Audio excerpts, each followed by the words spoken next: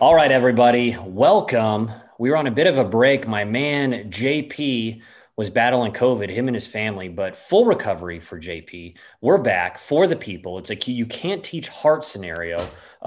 You guys were beyond fire for us, moved us to number 3 in the golfing world, in the golfing podcast world, which, I mean, were Petey and I expecting number 1? Yeah, it goes without saying. However, number 3 couldn't have done it without you guys. So that was total nails on your end. But without further ado, my partner, fully recovered JP. JP, what's up, buddy? Well, JJ, I'm glad to be back in the booth. The COVID-19 is no joke.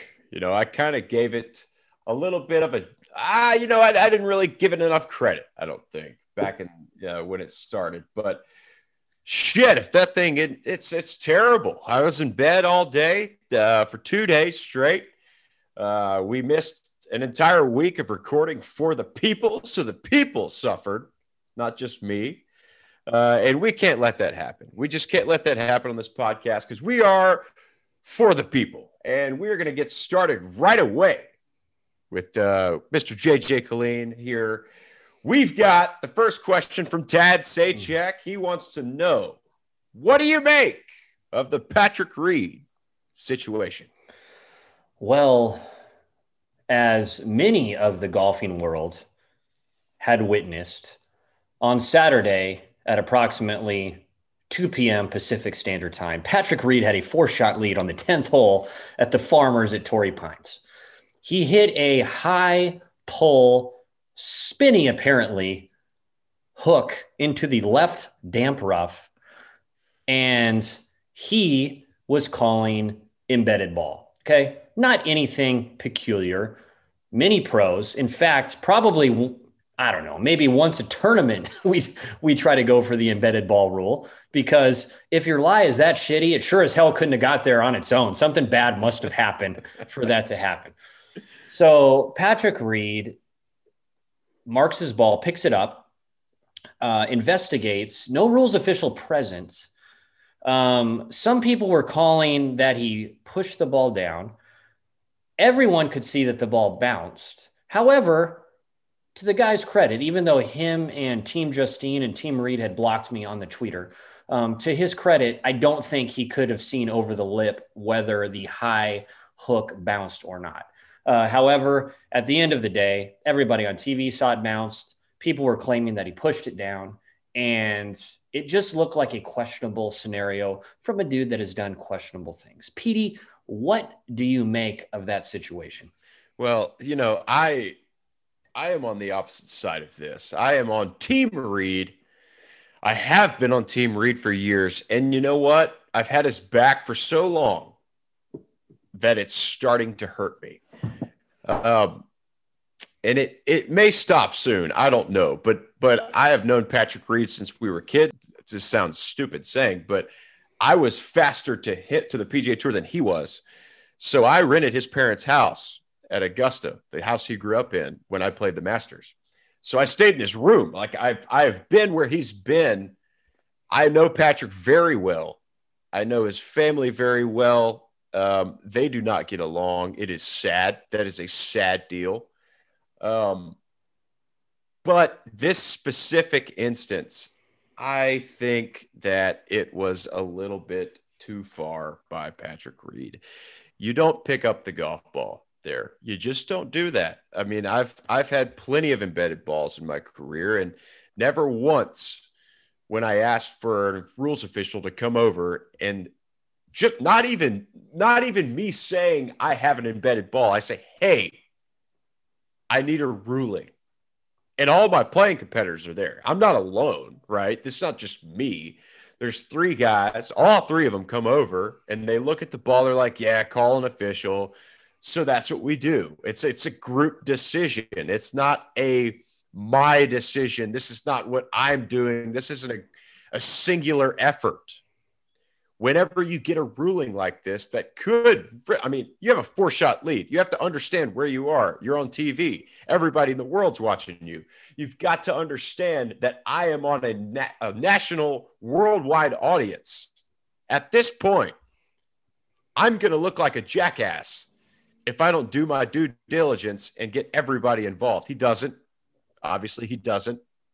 He does it himself, picks it up, calls an official. Official freaks out. Like the official literally couldn't stand after this. Like it was such an immediate, yeah, you're good, kind of deal, where he was so caught off guard that Patrick had picked up the ball and put it over somewhere else. It could have been a new ball for all he knew.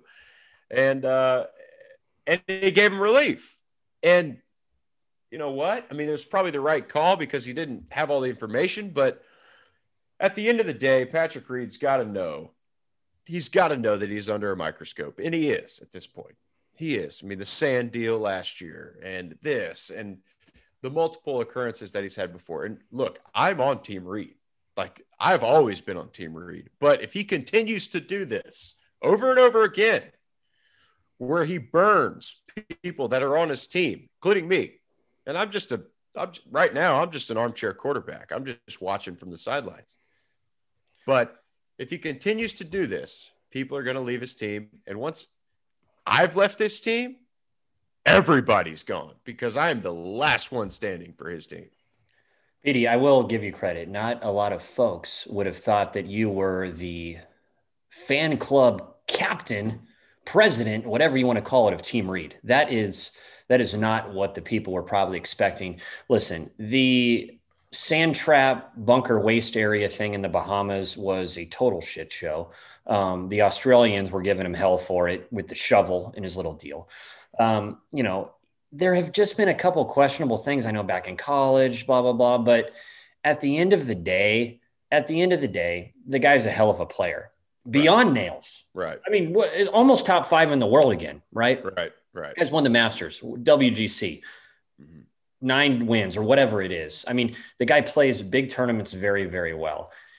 Something in his mentality, whether it's, I don't know, the way he grew up, the way he thinks, the way he's wired, is always looking for this edge, right? It's always looking for this edge. And I think that when the people see him and they think, and again, the rules official called it textbook, which is a little laughable. Let's be honest, not quite textbook drop right there. But when the people think that he potentially cheated and then he got that, that shitty grin all the time, that's where people just kind of, what the hell's going on? And to his defense, even though he blocked me, and I have a list of people that blocked me, they're not coming to my birthday party next year, even though Team Reed blocked me, to his defense, Rory had almost an identical situation on number 8. He had a little flare type layup on 18 from the rough. And I think about the same thing. Was it handled different? Yes. Is Rory different? Is he different the way he handles things in general? Yes. And I think that's where it kind of went sideways. At the end of the day, man, I don't know. I think we're going to continue to see stuff like this. It's his killer instinct, ass kicking machine, cutthroat mentality, where he's looking for an edge, and we're just going to keep seeing stuff like this. Someone's going to have to really convince me that it's not going to happen anymore. Yeah, it's going to keep happening. It's going to keep happening. And you know what? I'm going to keep having Patrick Reed's back until it's so bad, until there's one like this one right here. You've seen professional golfers that have been out there forever. You've seen them take Patrick Reed's back. You've seen like Ken Duke took his back. There's other golfers that have taken his back. It's been 50-50, maybe a little, probably more like 80-20. But there have been people, it's a debatable deal. It's not like it's cutthroat. Oh yeah, he cheated. Like there is never the one in the sand last year in the Bahamas. Yeah. I mean, he's got to know that the damn club's hitting the sand, right? I mean, you can feel that as a golfer. But in my opinion, we are a podcast of opinions, right? This is nothing on fact. This is 100% our opinions only. In my opinion, in John Peterson's opinion, that right there was a matter of guessing. That entire ordeal, there's no right or wrong. Did some betting websites refund their bettors? Yes, they did, because they thought it was cheating. But you know what? It's all he said, she said at this point. And until there's an absolute concrete example of Patrick Reed cheating, I'm going to be on Team Reed. And you know what? I know everybody's surprised to hear that, but I've known him forever. And I know I'm in the 0.1% of people in this country. But when I have your back and I'm your friend, I'm going to have it until there is concrete evidence that you're otherwise a piece of shit. You're loyal to the soil, Petey. And to your point, this is a podcast of opinions, and we're sure as hell not going to let facts get in the way of a perfectly good podcast here. Absolutely not. All right, so let's talk about this. There's in little bit of a curveball. I know that you've seen it by now, but at Use Golf Facts on Twitter, aka the Reed Team burner account, who by the way is bordering on 14,000 followers. No shit. Oh yes. They've gone up 6,000 followers in a week then. Since the tournament, because now people want it. They want a front row seat for this Avatar egg freaking train wreck on fire. Unreal. So for the people that don't know, most of you do. Patrick Reed, I don't think he's ever written a tweet in his life. I'd be shocked if he owns a cell phone. Team Reed, I think, handles the situation. You could figure out who Team Reed is potentially, but here's the deal. The guy has mirror tweets from a separate account. I'm talking the caps. This is total copy and paste situation. This isn't like a opinion that's kind of the same on a different platform like the John Peterson tracker or whatever may be out there. This is a straight up clone, and it's had some questionable replies. Xander Schauffele, they've called out him for a non-conforming driver. They called out Justin Thomas after his slur that he should not have used a couple weeks ago. They've called out a couple other things PGA Tour related, and it's basically some sort of outlet within his system that's using this burner account. Petey, what the hell is up with this goddamn account? Well, JJ, I've looked at it. I didn't know that they've doubled in size in the last week, but it appears to me that, look, I know that Justine Reed, Patrick's wife, runs their social media, and it's got to be her. It's got to be another way to maybe get the Patrick Reed news out there that she can't say on his personal account. And I don't really know how to tell you anything other than that. Like, I know Justine, I know Patrick, I know them well. I know Josh Gregory is my golf coach. He helps Patrick a lot. Patrick Reed won 2 national championships with Josh Gregory at Augusta State. Like, I know all of them well. I'm in that kind of circle where I can find out information. I just haven't asked about this. The burner account has got to be his wife. It's just got to be his wife posting things she wants to post. Yeah. I mean, it is. And that's it. It is. I mean, for God's sakes, that's it. There's no doubt about it. All right, let's turn here. I'm sure there's been a bunch of shit talking about this in the golf world, but Petey and I are smarter than everyone, goes without saying. And Petey is obviously president of the fan club and Team Reed, so you guys should listen to him more than anyone else. And I will go on the other side of that fence if I really need to, for debate's sake. All right, Petey, let's jump to another question for the people. Again, this is your podcast. You ask us literally hundreds of questions this week, which is awesome.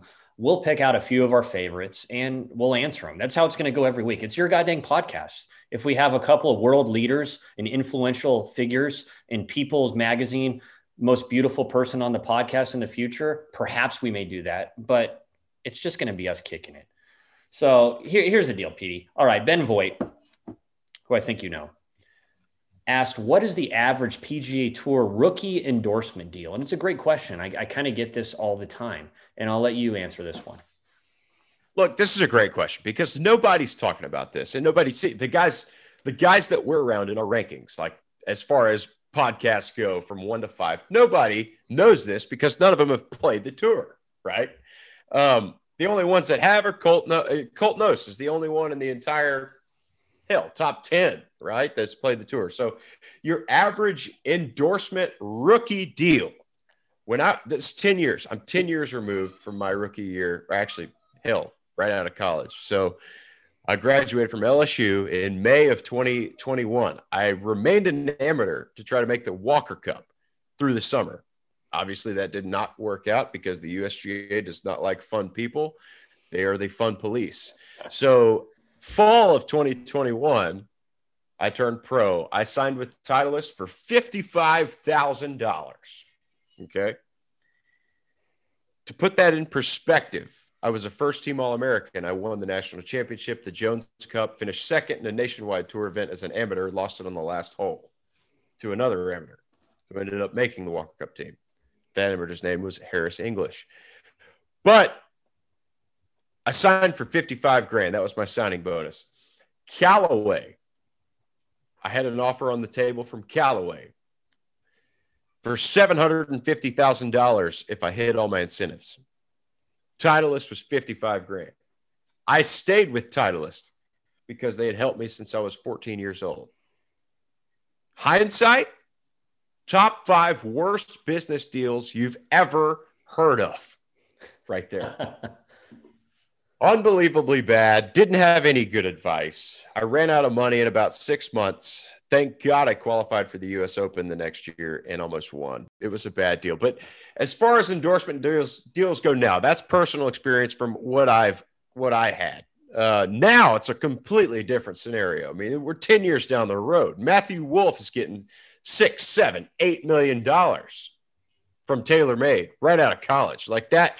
That's what they're doing now. Back then, they were not paying guys out of college like they do now, because the guys that were in their early 30s, 31, 32, 33, they were the ones getting paid. The Matt Kuchars back then were the ones getting paid, right, when they were in their early 30s. Now there's a bigger value on the guys coming out of college because they've understood that they can win right away and they can make a huge difference and win major championships like Colin Morikawa. That's the kind of guy that they're paying now. When I turned pro 10 years ago, they were not paying us like that. And when JJ's ancient. So, 180 years ago, he can fill us in on whatever the hell endorsement deals were like when the Flintstones were walking around. But in my experience, 10 years ago, they weren't as good as they are now. What a dick, by the way. Goes without saying. Don't even have to mention that. I'm not that old, by the way. Am I going to just dominate the Champions Tours in years 2031 through 2050? Obviously, but 40. That was rude. Okay, here's the deal regarding endorsements. First, dude, I finished number 1 on the Korn Ferry Tour money list. So I got nails endorsements on my PGA Tour rookie year. But when I started, I was not like the NCAA champ and all these things. I did make it to the Korn Ferry Tour relatively quick. And those deals at the time were about the 50 to 60 range, Korn Ferry Tour with bonus stuff. The PGA Tour, I think I barely got my card guy deal in the early 2011, 12, 13s. I barely got my card guy was probably 150 to 200 ish on the PGA Tour. If he was a full staff guy, right? You can't just like play the driver and then do whatever the hell you want. I'm talking like head to toe, whatever. That's about right. It's such a sliding scale though, because I mean, some guys and this is true. There are less than 20 guys in the world that can sell golf clubs. Right. I can confidently say that there are less than 20 guys in the world that can sell clubs. However, there are a shitload of guys where you'll see the name, the Callaway, TaylorMade, Titleist, Ping, Srixon, whatever, Nike, and it's marketing, it's advertising, it's whatever people used to say on the PGA Tour. It's like $100 per second is what it's worth in advertising value that they're on TV. Yeah. So it's numbers. Yeah. It's numbers. So there's a component, but for straight up hard goods sales, I mean, dude, how many guys have you guys watched listening? How many guys have you guys seen play and you're like, shit, I'm going to buy the driver because he's hitting it. Well, Webb Simpson, I love the guy, one of the nicest humans on the planet, Titleist head to toe. Are you going to buy the Titleist driver because Webb Simpson hit it? No, of course you're not. However, you see the Titleist and you're like, oh, I'm team Titleist or whatever. There's like a marketing component there, right? DJ hitting piss missiles all over the place that fade 2 inches with 2200 spin and fly 330. Are you going to buy the TaylorMade driver? Yeah, you might buy that. Right. You might buy that. Okay. Some dude that's absolute nails with this weird looking putter that claims that he is, just putted like a freaking blind guy for 6 months and he uses this putter and his nails. Could you buy that? Perhaps. That's another situation. But at the end of the day, there's a marketing part. So that's a good question. Here's the out of college thing. And Petey, I mentioned Ty Tryon to you, right? A while back. And Ty Tryon, the dude, when he was 16, man, I don't remember what tournament it was. You said BC Open or Honda or whatever. He Monday qualified. I don't even think he made the cut. But he Monday qualified as a 16-year-old. And at that time, that was unheard of. And now you Monday qualify as a 16-year-old. If you go to a good golf school, maybe you get to play the one guy the next week, right? It's like the kids are so good early. Ty Tryon Monday qualifies, and the goddamn guy is freaking head to toe in $5 million worth of endorsements a week later as a 17-year-old. So times have changed. People, it was unheard of there. He was unproven, but now guys know that they can straight up win majors within a year of getting out of college. Yeah. And the thing is, what most people don't talk about on the endorsement deals is that there are a lot of incentives on these contracts. And yeah, you're signing bonuses one deal, but the majority of your money, I'm talking 80, 90% of your cash, if you play it right, like Jordan Spieth did, is made on your incentives on the back end, right, JJ? So you've got a guy like me. I'll just say me, for instance, in 2015, 6 years ago, that was embarrassingly my best year on tour. I finished 90 something in the FedEx Cup. I kept my card, but with Titleist, I was with Titleist. I had a $150,000 deal with Titleist on tour. I had full staff player, everything, head to toe, whatever. But where the money was made was on the back end. So I had another $100,000 if I kept my card. And every spot from 125 all the way to first was extra dollars. So I finished 93rd or so, whatever it was. I ended up getting a wire 2 weeks after that tournament for $126,000 or something like that. It was almost double. It was at least double my contract. That's a good way to do it. So I ended up making, $250,000, whatever it was. It was a lot more than my original contract. So I think a lot of these guys have a back end deal where, just like mine was, where if you finish 60th or 90th or 120th and you keep your card, you end up making more money because the company values you higher at the end of the year. Yeah, I mean, Spieth was a good example, dude, that you mentioned that because, he might have given up maybe a little bit at the front end, but the dude had this corporate situation going. He got in with Under Armour on the ground floor, and Under Armour at the time was making, solid colored polos with the logo. I mean, it was like gear, just whatever. Nobody was wearing the stuff, and they had no shoes. They had limited marketing, but to their defense, Under Armour, has since then been nails. They were a startup.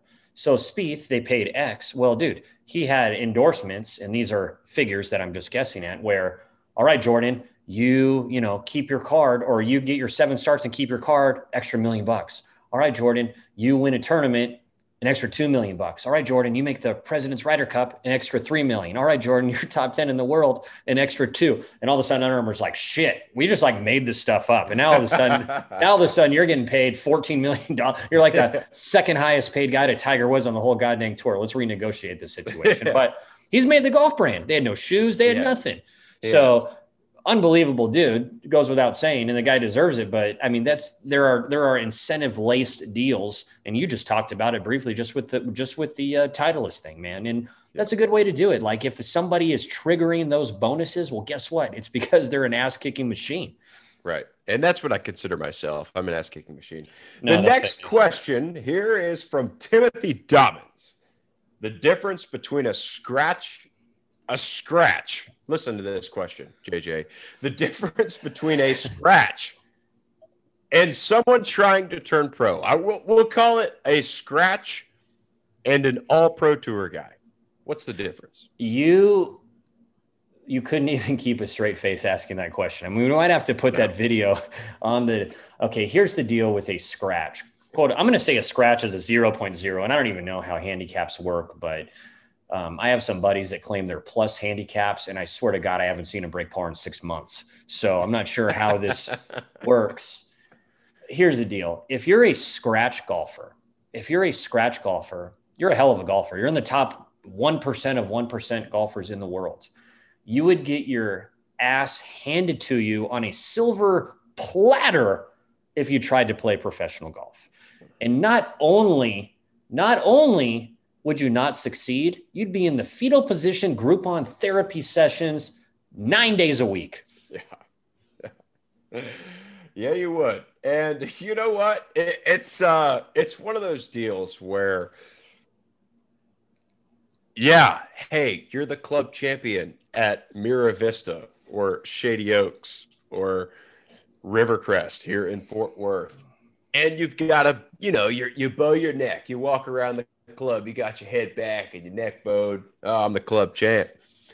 I'm going to go play with, we got about 20, mini tour guys around Fort Worth here. I'm going to go play with Andrew Hudson, right? Andrew Hudson has played PGA Tour China and the All-Pro Tour for years. And you're going to go play those guys. Yeah, shit, I'll play them straight up, right? The difference in a mini tour player and somebody that goes out there expecting to win their club championship once a year, who plays maybe on Saturdays every week, is like the difference in Martha Stewart and my wife in the kitchen. Wow. That's all I got. Wow. That's an aggressive take. I mean, do I like it? Yes. Is it aggressive? Yes. Are you going to probably sleep on the couch when this pod is heard? 1,000% accuracy level. I mean, it's hard to explain. It's really hard to explain the difference. This episode of For the People is brought to you by Texas Title, your DFW-based title insurance company. Close your next home, purchase or refinance with Texas Title, www.texastitle.com, hashtag a place to call home. All right, Petey, our next question, and we get a lot of caddy questions in general. People just want to know about caddies, but Iconic Golf 1 asked us, should the Rory McIlroy split from his childhood friend, Harry Diamond? And this sounds a little porn star 70s-ish. It's a hell of a name, by the way. Harry Diamond. Should he split from his childhood friend? I want to get your take on this. Okay, so Harry Diamond. I don't know Harry Diamond. Unbelievable name, by the way, buddy. So when I was out there, he had JP Fitzgerald. And it does not matter who Rory McIlroy has on the back. He could have a push cart. He could have a golden retriever. He could have JP Fitzgerald. He could have Harry Diamond. He could have JJ Colleen. It does not matter who Rory McIlroy has on the back. He could have a white-tailed deer running around with his staff bag on their back. It does not matter. It's Rory McIlroy. I could caddy for Rory McIlroy and it wouldn't change a thing. The guy is nails everywhere he goes with every club in his bag. The only thing that Rory needs is somebody to hand him the club he asked for. So if you can make a 14 on your SAT or a 42 or whatever the hell the score is nowadays, doesn't even matter. You can caddy for Rory McIlroy because that's all it takes. The guy's going to be himself the entire time. He is one of the best players in the world. He has been forever, and he always will be. So you can strap his bag to the back of a Labrador or a elephant. Doesn't matter. I don't care if he fires Harry Diamond. I don't care. I think Harry Diamond's probably fine for him. He's a buddy of his. But I'm not going to sit here and get in the middle of Rory McIlroy's caddy situation, because obviously it does not matter who caddies for that dude. He's still going to win.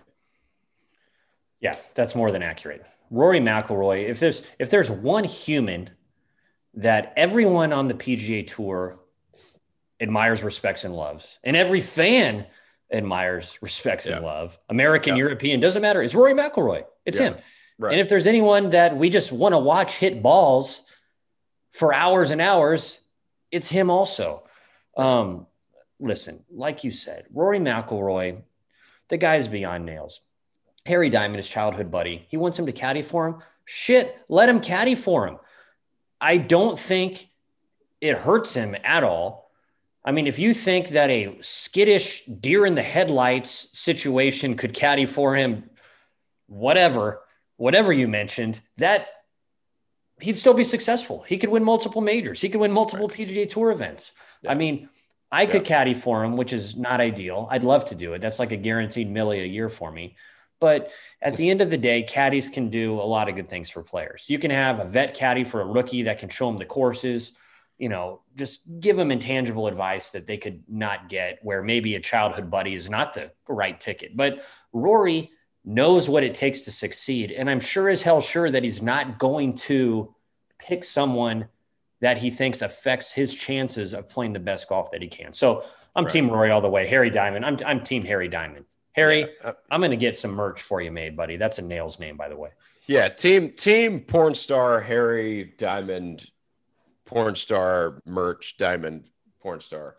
What is your best hungover round? This is from Candler Murphy. He wants to know JJ Colleen's best hungover round. It happens every day. So what's your best one there, big boy? Well, that's aggressive. Not every day. Some days I don't play golf, Petey.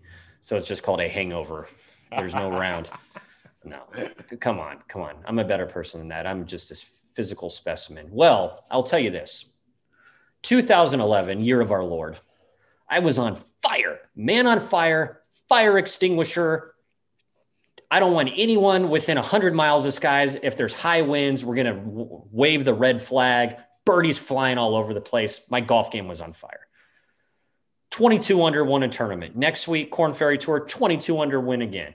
Next week, whatever, $1 million under, missed the cut. That's what happens. Next tournament, 21 under after 3 rounds, and I'm unstoppable. In my head, I'm like, my God, I may get to 40 under par. I may shoot 19 under tomorrow. Like, I have gotten horrific break after horrific break, and I am 21 under par after 3 rounds. Battlefield promotion season to the PGA Tour. So I decide to mini tie one on. Not aggressive, but mini. Because I have the standard Korn Ferry Tour late 3 p.m.-ish tee time. And I figure that might as well stay up with my buddies till 1, 2, 3, 4 perhaps, and have a couple of beers and just hang out. Let's celebrate my greatness all night. Sure. All night. I'm not playing till 3. How shitty can someone feel if they have to tee off at 3 o'clock? You're going to be recovered, period, end of story. Full recovery. Right. It's not true. It's not true. I show up, and it was one of those situations where I go to bed at 3 something, and you wake up at like a hard, like 6:15 because you just are feeling so dirty you can't sleep. Oh, you can't have it. No you can't. Good. So not only do I not tee off for a good 9 hours, I am also feeling beyond questionable the rest of the days. I had this nails, white pants outfit, and I definitely had the squirts the first 4 hours that I was up after 6 o'clock. So the white pants were not an option. I had some hodgepodge thing I had to put together because I was confident that I was going to hit 2 or 3 porta potties. I fired down at least enough Pepto-Bismol to kill a baby elephant. I still show up, was beyond nails for a while, and I think I had the lead until I made a triple on about the 15th hole. But it goes without saying, I was a little hungover in an event for a 3 p.m. tee time. Wow. All right. That's a hell of a deal. Wow. And if you weren't keeping track of that timeline, that was a final round, last group. Battlefield promotion season potential. Yeah, he's already won twice on the Korn Ferry Tour. That would have been number 3, but you know what? We just got a little blackout that night and didn't make it. So for me, this is actually not funny. This is not funny. It's not a joke. It actually is. Why am I going to start? I just have a feeling like I want to. Every time someone tells you that, you're prepared to laugh. The question is, what is your best hungover round, right? And I would love to be able to nail one down and just pick one, right? But my problem, this is something I regret right now. I regret this to this day. I spent 5 years on the PGA Tour hungover. I did not take it seriously, especially in those first 3. I was hungover for the majority of all of them. I did not take it seriously. I did not really care about how I played, didn't warm up properly, didn't do anything right. I was hungover for the majority of my PGA Tour rounds. And you know what? At this point, I'm surprised that I did as good as I did because I felt like crap for the most part while I was out there. So when the question comes, what is your best hungover round? I think about it and I'm like, man, I just can't pick one because there were so many. So I'm 31 years old. I turned 32 in April. And obviously this was in a prior life. You know, I was not married, didn't have kids. I partied all the time.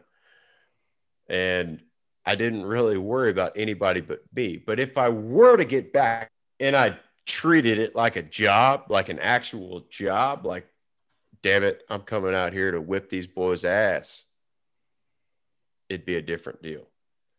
So, Candler Murphy, yeah, your best hungover round. I'll give it your best hungover season. I mean, it was 5 years of being hungover on the PGA Tour. I don't know how I kept my card. I don't know how I played as well as I did, but I did. So anyway, with that being said, Candler Murphy, thanks for the great question. Candler, next one here. Yeah.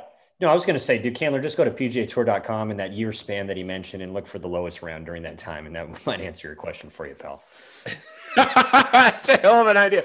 Yeah, there was a 63. I know there was a 63.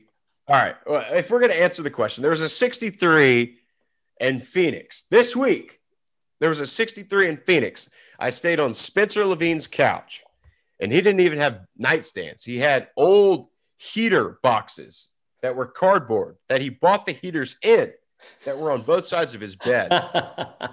I remember setting my phone down and charging my phone. I sat on Spencer Levine's guest room on his box that he bought his heaters in.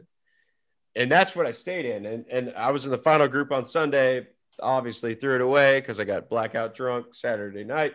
Anyway, from Mac Harris, this is the next question. I'm sick of talking about hungover rounds. Mac Harris, which do you trust more, JJ? A gas station glory hole or Patrick Reed taking an unsupervised drop? Any question that makes us laugh. First of all, no joke, hundreds of questions emailed, Twittered, Instagrammed. Anything that makes us laugh has a high percentage of getting on the pod. That is a hell of a question. I've read it 5 times already since we've talked about it, and I laugh every time that I read this thing. But you're talking to funny. It's a funny question. Yeah, you're talking to a guy who on his bucket list wants to take a shower with NFL defensive backs just to humble himself. So goes without saying, if you're the kind of person that is perhaps into a glory hole, there's probably no wrong side of a glory hole. And I would trust that situation 100 out of 100 times over an unsupervised drop. Hey guys, I found it over here. Here it is, out of my pocket, rolling through a hole in my pocket situation, or a drop in the middle of the woods from an endangered species ant or something like that from our man who is the main show, P. Reed there. I'm going to choose Glory Hole, Petey.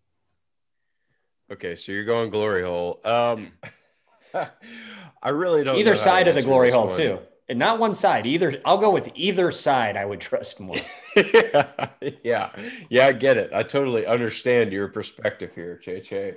I get it. You know, the Glory Hole is a incredible deal. Like at LSU, we had a 4th floor of the library at Middleton there, and they had a bathroom that, like, if you went past the 2nd floor at Middleton, right? There's 1st, 2nd, 3rd floor. If you went past the 2nd floor, you were considered a ghost. Like no one went up there. I only knew where I didn't go to the library until my senior year in college. So a lot of these people, but they went every day and they went all the time. So it was a 5-story building, and the 4th floor had some glory holes in the bathroom. Never went. I mean, I never went there, but I heard about it. So for me to compare one of those glory holes I've never seen to Patrick Reed taking an unsupervised drop, I don't know. I've got to go with P. Reed. Obviously, I'm Team Reed. You know that. It's obvious. This pod, the 2nd episode of For the People, I have been on Team P. Reed this whole time. And until he really burns me, until he really makes me look like an asshole, I've got to stick with Team Reed here. And you know, I know that's tough to hear for all the viewers out there, because they want me to take a spot where I cause controversy. And I'm just not going to do it, because I love Patrick Reed. I've always loved Patrick Reed. And until he really blatantly cheats, I mean, I'm talking like it's got to be obvious, where I lose faith in him, I'm still going to support him. I'm sorry. Well, many would argue currently, especially, that your position is controversial on this one, Petey, being Team Reed. So your non-controversial position is perhaps controversial. All right, let's kick it here. This is a good question from Greg Thomas. Okay. If pros are not getting paid, what equipment are they using? What clubs are they using? Interesting. Yeah, that's a hell of a question, because you know what? There is not a ranking out there where it's an unbiased ranking of golf clubs or equipment manufacturers. There's not an unbiased ranking, because even if Golf Magazine or Golf Digest or any of these magazine companies or social media companies have a ranking, there's usually a kickback from somebody somewhere that is giving them a check or an incentive to where they are number 1 or number 2 or whatever it is. That's the only way that new companies get ranked, like a PXG, like 6 years ago. There's no way that they become the number 1 golf club company 4 years ago without getting some massive kickback, right? I mean, obviously they're not the best golf club company. So if PGA Tour players did not get paid off of the golf course, if none of them got paid, I think, this is my opinion, this is a podcast for opinions. That's why we're here. It's an opinion podcast. Mizuno would be the best irons, and that is not up for debate. JJ, you cannot debate that with me. Mizuno is the best iron. That's not even close.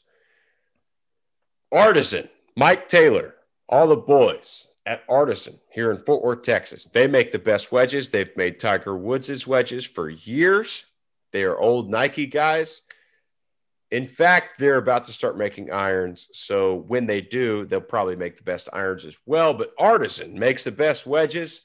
Putters, you've got to go with Odyssey. You have to. You've got to go with Odyssey. Odyssey makes the best putters. The insert's the best. It feels the best. They will customize it to however the hell you want it. The golf ball, you got to go with TaylorMade, the TP5. You have to. Winning majors, I mean, Dustin Johnson, everybody's using the TaylorMade TP5. What are we at? Woods? We're at Woods. I mean, TaylorMade's had the rain, had the ball sack on Woods for years, and they still will. They continue to have the nuts on the Woods. So you got to go.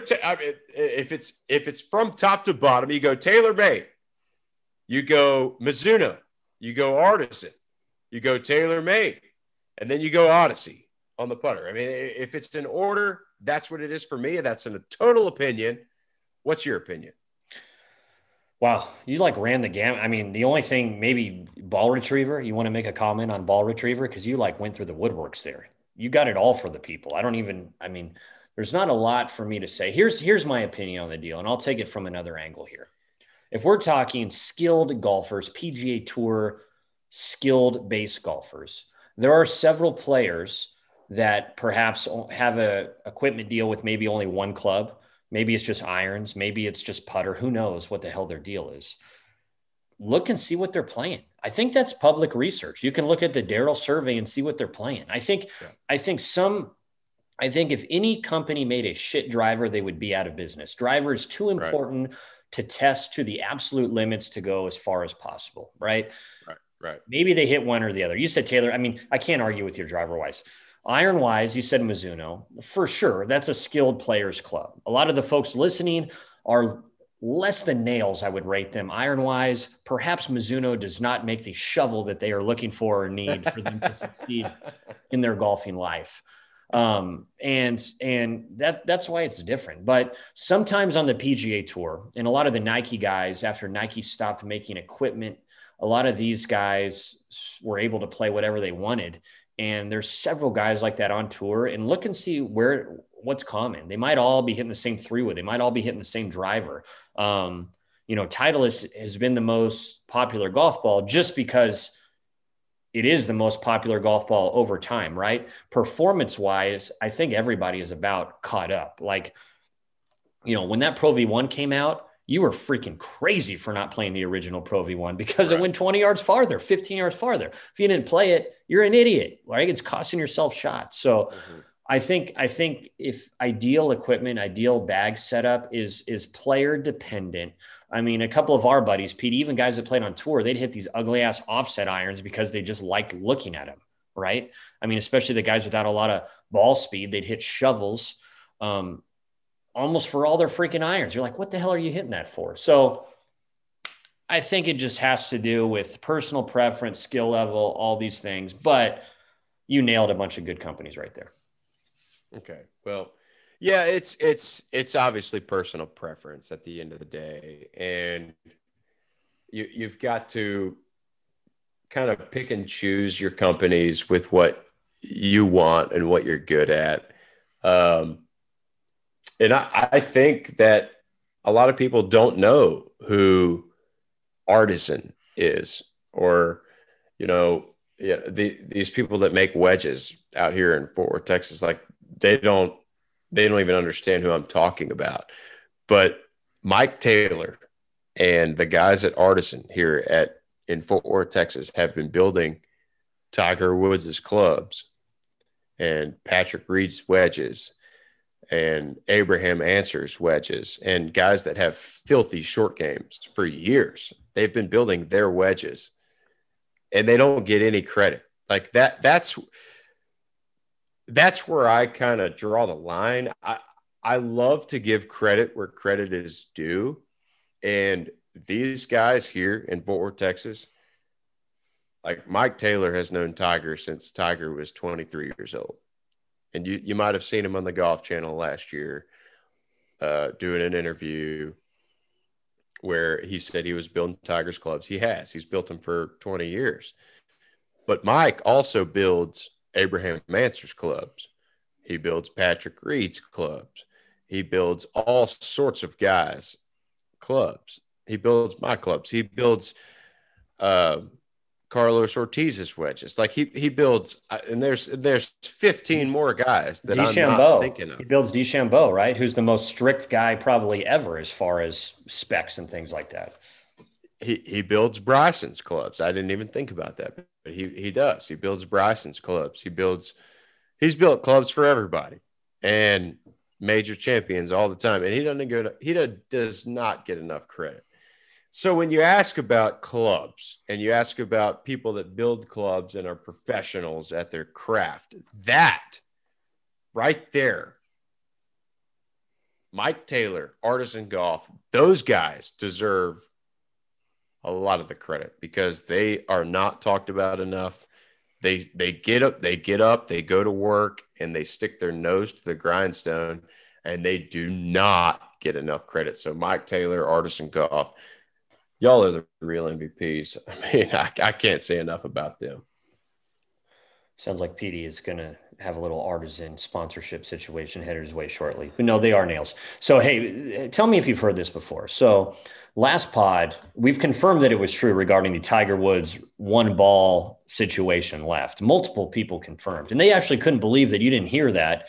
I don't think as many people have heard that story than actually deserve to, because that was an amazing story in the U.S. Open when he almost lost that. But have you heard this one about Tiger? And we can talk about Tiger rumors all day long, but supposedly, and I've talked with a couple of those guys there, Tiger uses new wedges every tournament, brand new wedges. Have you heard this?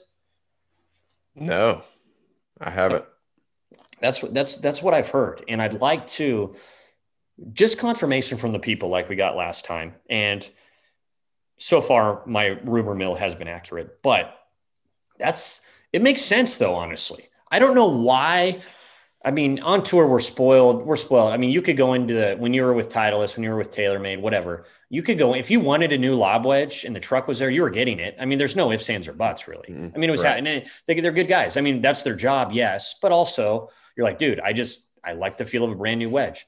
I wouldn't do that. And I'm not sure what your routine was, but if I was playing well with wedges, I wouldn't switch unless like I play a practice round and oh my God, these things are rocks, right? I'm talking like the greens are absolute freaking rocks, or perhaps it's just weird turf condition that we hadn't seen most of the year and maybe need a little different grind or bounce. But what was your routine with switching clubs when you were playing? Wedges, I guess, mostly, but everything in general. So I've prided myself on being able to control the golf ball. That's the only way that I was able to have success that I had out there. And most of that was because of fresh grooves. I had fresh grooves a lot. I switched wedges fairly often. Aaron Dill, who's the Vokey guy out there on tour, he knew that, 4 or 5 tournaments go by and I needed new wedges. I got new wedges often. I did not like to have my wedges get worn out. I didn't like my irons to get worn out. And, like Fred Couples is famous for having somebody hit his irons that he would get built, right? And they would hit them like a scratch golfer or a plus handicap. Fred Couples would have him hit them and wear a wear mark on them before they gave him to Fred for the first time. So I was not like that. I wanted brand new grooves, no matter what. And, if that meant, I'd be on a Thursday in the morning round at the Honda Classic, and I'd hit a chip with a brand new wedge that I've only hit 4 or 5 times, and I hit it a little off center, and the thing like checked up 10 feet short of the hole. That's fine. So be it. But I was able to adjust. So my entire perspective on getting new wedges, all it had to do was creating spin and creating RPMs. And that's what everybody's trying to do. They just want to get up and down more. And I was a shitty chipper I still am a shitty chipper. I'm learning how to use the bounce better now, but back then I was a shitty chipper. I was very left hand lean, right? And no release, left hand forward, hit down on it. So yeah, my first bounce was good. My first bounce would check, but then it would run out. And, as I know now, that's a terrible way to chip. Use the bounce, right? Let the club work underneath the ball. But back then I needed new grooves all the time because I didn't know how to use the loft of the golf club. Now that I know how to do that, I don't need it as much. But when I was out there full time, yeah, I needed new grooves because I was a shitty chipper and I could not use the loft of the golf club effectively. Yeah, I mean, the biggest deal, and I'll tell this to amateurs all the time, and for the people, I love you guys. I don't want you to be shit at golf. So if you're a golfer and you consider yourself a golfer, like avid golfer, we're talking once to potentially twice a month, situation. Maybe you can hang in there for a couple of years. If you're a guy that's like a diehard, if you're the guy that's playing, once on a weekday and once on a weekend, you need new wedges probably every single year without a doubt, because it affects your score. It really does. And it's not really the full shots like Petey was talking about. Like, anybody on tour could hit a wedge that's 40 years old and spin a ball back with a full sand wedge from the middle of the fairway. It's those shots around the green. You just have control. You have this dirty lie. You have a shot where it's just tough to spin. Anything that gives you that little extra spin on that tough shot is a huge advantage. And if you have to get the ball to run out, that's easier to adjust to than trying to create spin out of thin air. Right. Yeah, no doubt. I mean, that's what we're talking about here. We're talking about the little shots around the green. We're not talking about full swing 92-yard lob wedges, right? I mean, we're talking about 4-yard pitches where you've got to clear a bunker and you've got to create some speed at the bottom. That's the kind of shot we're talking about. Well, and that'll be it for the people. This is the second episode. Thank you for spending the last hour with us. We cannot thank you enough. We are a top 5 podcast in golf for the entire world. And it is not because of us. It is because of you. Thank you so much for spending the last hour with us. This is JJ Killeen and John Peterson. We are signing off for the second episode of For the People. This episode of For the People is brought to you by Texas Title, your DFW-based title insurance company.